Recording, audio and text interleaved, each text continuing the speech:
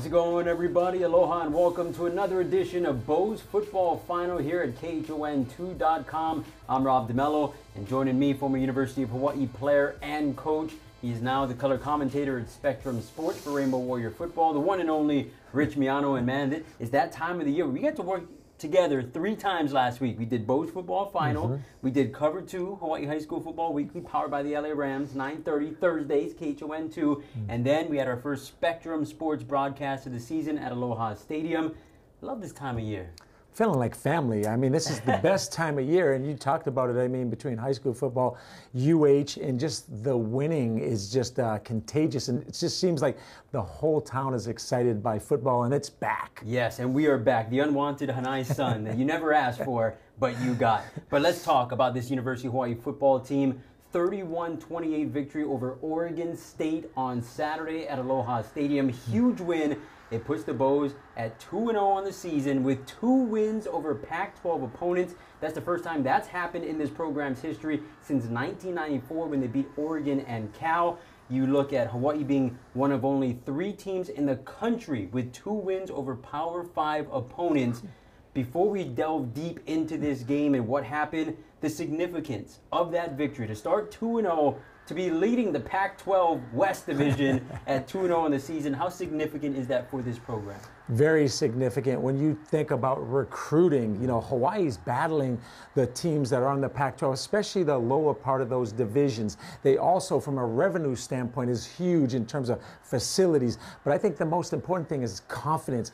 This team right now felt good about themselves during training camp. They had a great offseason. But after 2 wins against Pac-12 teams, the thing that it does is they're going to go up to Seattle this week, and they're not going to be intimidated. They feel like they can play on a very high level, and they're proving that each and every week. So I think very significant to start 2-0. This is more than I think most fans could have ever predicted. Now, I want to talk about the defense and what they did in this game. But before we do that, because it is Monday, because the Mountain West Conference individual awards went out this morning, and for the 2nd consecutive week, the University of Hawaii tapped for the Offensive Player of the Week. Last week, it was the Week 0 performance by Cedric Bird, 14 catches, 228 yards, and 4 touchdowns. This week, it is JoJo Ward, 10 catches, 189 yards, and 4 touchdowns.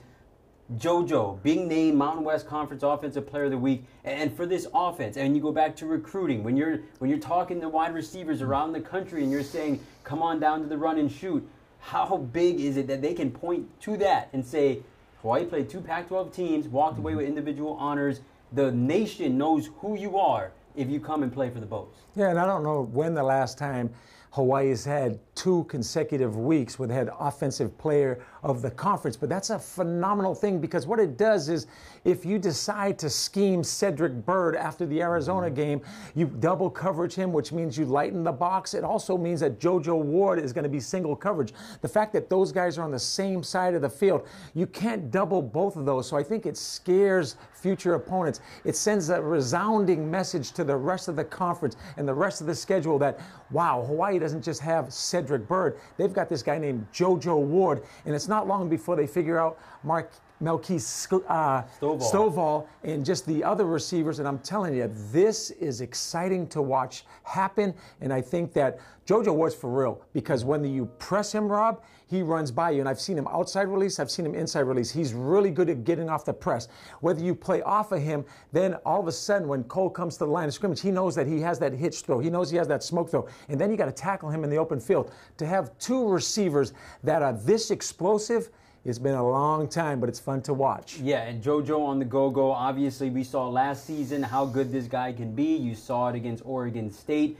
And then you look at the quarterback throwing him the ball. Cole McDonald, who bounces back from being benched in Week 0 after throwing 4 interceptions. He did throw 4 touchdowns against Arizona in that win, but was ultimately replaced by Chevan Cordero, who comes in off the bench, builds a 10-point lead. Hawaii's able to get their first Pac-12 win of the year against Arizona. But now Cole McDonald comes into this one motivated, obviously. He talked about it all week long at practice, saying that he wants this opportunity to show up for Hawaii, to prove to Hawaii. He had a lot to prove in this game, and he goes 30 of 52, 421 yards passing, 4 touchdowns, 1 interception, showed some gumption, showed some motivation as far as picking up some first downs with his legs. Your thoughts on how Cole performed in that game, not just based on the numbers, but based on being the on-field general for that offense? Well, I think he is that general. And you mentioned late in the game when they had to run the football, Dayton Ferruta's hurt. They went quarterback power. They went quarterback counter. They went quarterback Tampa. They kept the ball in his hands because he's big, he's strong, he's physical. And that first interception that he threw, he got hit. So he was off platform. The ball floated on him a little bit. But I thought made good decisions, made great throws. He's a great leader. And I think we have to continue to educate the fans. When you throw the ball over 50 times, there may be an interception. There may be a deflected ball. There may be a poor decision that's made. Nobody is perfect and everybody makes mistakes. But this guy is, again, an extension of the 2018 season where he is not only a leader, he's phenomenally talented. And we're blessed to have him. And obviously, we're blessed to have Chevron as well. It's a great problem to have, but I think Nick Rolovich handled it. All right, our resident offensive lineman in our crew, R.J. Hall, is not here today. But if he was here, he would remind us very quickly that nothing happens in the run and shoot without the offensive line holding up the way they have in these first two games. Only one real sack given up against Arizona. I believe the same goes for the Oregon State game. How impressed have you been with this line? And especially when you look at the fact that they're without their number one pro prospect in Cole Evao, who's been out with injury, and instead Taonga Tuulima playing in that center role like he did in the first 6 games of last season. Yes. How impressed are you with this line? Very impressive. The center has improved, but when they get Cole back, they'll be that much better on the inside zone play. Also, just solidifies the middle and any pass stunts as well. So I think RJ will agree that they've played phenomenally well. And they're still very young, and they're still learning to mesh and play together, but it's been very impressive, and it's given Cole the ability to not only throw the ball down the field, but to be able to understand that his backside is protected, and to only be sacked once in 2 games. It's been very impressive.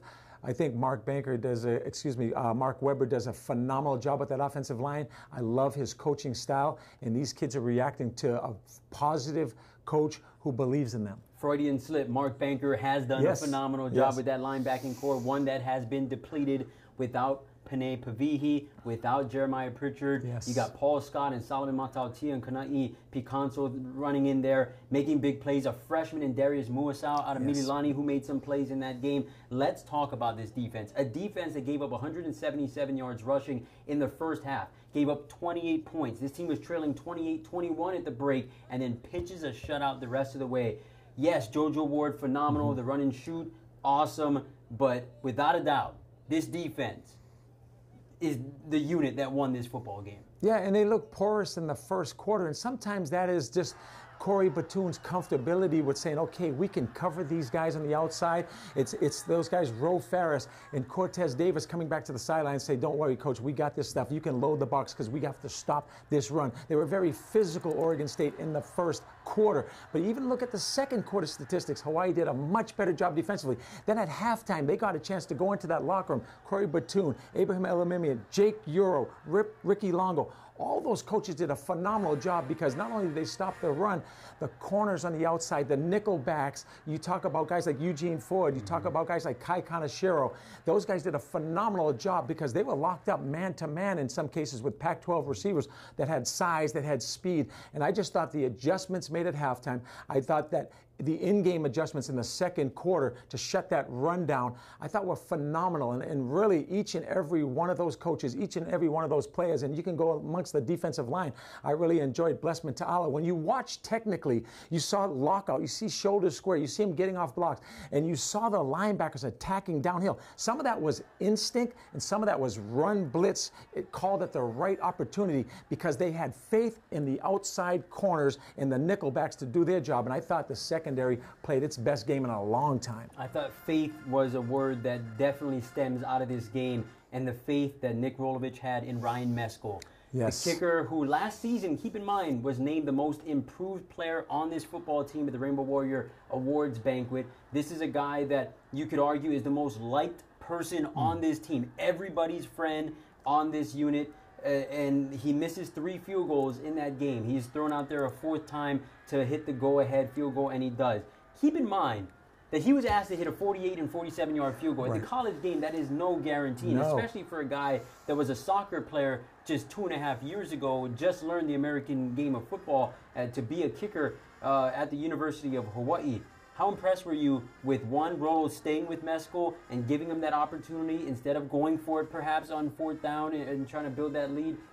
And at the same time, how impressed are you with Ryan Mescal to be able to maintain all of that and be able to hit that game winner, a go-ahead kick? Nick Rolovic's decision to stay with his kicker, who played so well last year and is their guy, I think was very important, because you don't want him to lose confidence, right? And I think another thing is that when you watched him trot out for that 4th field goal after missing 3, and you know, obviously the crowd, there's anxiety, it's a crucial time in that game. You saw a whole bunch of the Rainbow Warrior players go up to him and, I got your back. You know, you can do this. We believe in you. And that, to me, this character that they're building, this belief in one another that they're building, the coaches being confident in their players to make the play when they have to, I think is a huge part of this. I think Ryan Mescal is a good kicker. You mentioned we have to continue to educate the fans that 48 and 47 yards is a long field goal, even by NFL standards, and the hashes are wider. It's tough to kick field goals, and especially in pressure situations, but I believe in Ryan Mescal, and the most important thing is Nick Rolovich does it. I think even more important than that is the players believe in him. And Ryan believes in himself, that's Yes. for sure. Moving ahead now, right? Everyone's excited about this win, Hawaii 2-0, but you hit the road for the first time this season, and not only do you hit the road, you play a Pac-12 team once again in facing nationally ranked Washington, ranked 23rd, coming off of a loss to California. What are your thoughts? What are your initial thoughts on Hawaii traveling to Seattle and facing this Husky team? Well, I mean, they've started off at, I think, a 22-point dog, but I'll tell you what, I've been getting texts, I've been getting calls, I've been getting emails from coaches throughout the mainland that realize that this offense is very tough to stop. It's very explosive. There's not a lot of sleep going on with defensive coordinators and secondary coaches with these receivers in this schematic run-and-shoot offense that is hitting on all cylinders, basically. And don't get me wrong, they could play better. They struggled a little bit on 3rd down, but they converted all their 4th downs. And then when you combine the fact that they've won these first 2 games and this team believes in one another, and you see this defense not necessarily having great players, but having players that are schematically sound, that believe in this coaching staff, that will be gap cancellation, that will be in the proper coverages. They didn't blow any coverages this week. They played together. They played hard. They hustled to the ball. And I think this team believes that they can go up there and pull off this victory. And if they do, Rob, we're talking a whole new narrative nationally. Oh, absolutely. And keep in mind, we will be the first to tell you that this is exciting. 2-0 for fans. I mean, you should be excited about this UH football team, but not a perfect product. So I then ask you, what needs to be cleaned up by this University of Hawaii football team to give them any chance at pulling off a huge upset? They're going to have to get more physical in the run game, as well as that offensive line has played in the past game, and it has played well, and we mentioned that. They're going to have to run the ball, which will set up their RPO package. If you don't run the ball and you're going to throw the ball 60, 70 times, it puts so much pressure on the quarterback as well as the wide receivers. But I think this team can win by, again, taking the ball away on defense. I think that they need to make these adjustments prior to the game in terms of being more physical against the run. And I think Corey Batoon and Abraham Elamim are going to put a lot of pressure on those cornerbacks. But when you do that, Rob, you can load the box. If they can stop the opponent from running the ball, a lot of good things are going to happen for this defense. And I'll tell you another thing we haven't even mentioned yet, special teams. The explosiveness of Melky Stovall in the punt return game, in the kickoff return game. And to me, you watch the coverages, punt coverage, kickoff coverage, special teams, besides those field goals, are batting, a very high percentage and very impressive. Well, we'll see what happens this Saturday, 1:30 Hawaii time on the Pac-12 Network as the University of Hawaii travels up to Seattle to face Washington. Before we go, let's take a look at the BFF mailbox, and I had people send in questions. You can do it on Instagram. You can find me at Rob DeMello, on Twitter at Rob DeMello, KHON, and at Facebook at Rob DeMello. And send in any questions whenever a UH football game is over. Just anytime before Monday, send it in, and we'll try to get them on the air here and ask Coach Rich his thoughts on it. So the first question that was sent in is, how much credit needs to go to Corey Batoon on the second half adjustments to win that football game? Defensive coordinator Corey Batoon, does he deserve a game ball for the second straight week? He really does. And I mentioned that in the post-game show on Spectrum, the fact that they made these adjustments in-game. After the first quarter, they were so much better against the run. They were better against the pass. They just played better. When you talk about the second half adjustments, when a team like Oregon State, Pac-12, does not move into the red zone all for 2 quarters, when you shut them out for 2 quarters, when they go 1 for 9 on third down, that's, of course, Corey Batoon and his staff getting together at halftime and having these players believe in the changes that they made. And they made changes, Rob. I looked, and sometimes they were in a 3 high. Sometimes they were playing man coverage. Sometimes they went 4 across 0. They had odd fronts. They had even fronts. They had pressure. They had man dogs. I mean, they're doing a lot of things defensively. And in order for these players to do all this, they have to believe in the coaches and they have to be taught. And I watch practice every day. I'm impressed by Jacob Euro. I'm impressed by these coaches. And I think the players believe in the scheme and they do their 1/11th. And I'm very impressed. Corey Batoon, another game ball. Question number 2, Melky Stovall, you brought him up as far as special teams goes. We saw him for the first time really a part of this offense, and he was very productive in that. But the question is, Jared Smart, how important is he to this offense? Does JoJo Ward, Cedric Byrd have those type of games, if not for Jared Smart? What are your thoughts on number 23? I think the opposing coaches are going to see that 23 is physical. He went over the middle and caught the ball. I think they're going to see that he'll high point the ball. His toughness, I talked to Coach Rolovich about this, is he's tough. And the last name Smart is indicative of the fact that he's learned this offense and he knows the intricacies, the nuances of this offense. He's a heck of an addition. And when Stovall continues to get reps in this division, this offense, and those 4 guys, we're going to start talking about Salas, Pollard, Kealoha Polaris, and that group. We're going to go back to the group with Ryan Grice-Mullins, Devon Best, whatever else. This could be 4 receivers that nobody's going to want to play against. They were called the Dreadheads, right? Because they all had dreadlocks, Hawthorne, Rivers, Best, Grice-Mullins. None of these guys have dreadlocks, so I guess they'd be the crazy bald heads if we're going to stick with the Bob Marley references. But absolutely, I mean, this receiving core has been awesome. And Jared Smart, there's a couple of plays there where really, it was an up for grabs ball where both he and the Oregon State defender had their mitts on that ball, and he yanked it into possession. That is huge. One last thing, too, is there's some situations on 4th down, and who's getting the ball? Smart. Yeah. So the confidence in him running that quick slant, getting inside leverage on defensive backs, and making the catch, that's impressive for him to only have been here this semester. Yeah, and the last question here, if the University of Hawaii, and this was sent in by our boy Sam Spangler, by the way, so thanks a lot, Sammy. If the University of Hawaii pulls off the epic upset in Seattle and beats the Washington Huskies, nationally ranked to improve to 3-0 against Pac-12 opponents, would that be the greatest start in University of Hawaii history? And I'm going to limit it to say, let's say 25 years, the last 25, 30 years, because you know, there's some 1925 where they went undefeated, and at the time you think about teams boating here for 2 weeks. I mean, if you win those games, that's awesome. But would you say this is the best start in the modern era of University of Hawaii football? I wish you would have said 20 years, because in 1998, that was a very impressive start. 98 was not impressive. 98 they went 0-12. That was 2008. Okay, so yeah, in the last 25 years, I think for sure a win in Seattle against UW goes all the way back to 1988, at least for the greatest start in Hawaii history. I think it's a possibility. It would be a huge win, but I think now the narrative nationally is Hawaii is a ranked team that for sure can compete at the Pac-12 level, and this is going to be a huge opportunity for them to change the narrative nationally. I think people are starting to get on that bandwagon, Rob, and I'm hoping the fans here get on that bandwagon. And I'm also a referendum of a 35,000-seat stadium. In 2006, it took 9 games, Oregon State, to fill that stadium. I have a feeling 7, 8 games into this season, with the success of this football program, we're going to be past 35,000. Going back to 1988, like you talked about, the University of Hawaii opened that season beating 9th-ranked Iowa, a team that was ranked number 1 at one point in 1987. They beat them to open the year. Then they won on the road San Jose State and Colorado State. That's impressive. So that's a huge start. You look at 1994, Hawaii won at Oregon and at Cal, 2 Pac-12 teams. And at the time, neither of those teams are ranked, but Oregon ended up winning the Pac-10 that year, going to the Rose Bowl. So I think if it's one of those things where you take a step back and look at how that season played out, it's hard to argue that you won at the Pac-10 championship team that ended up playing in the Rose Bowl. But this would definitely be up there.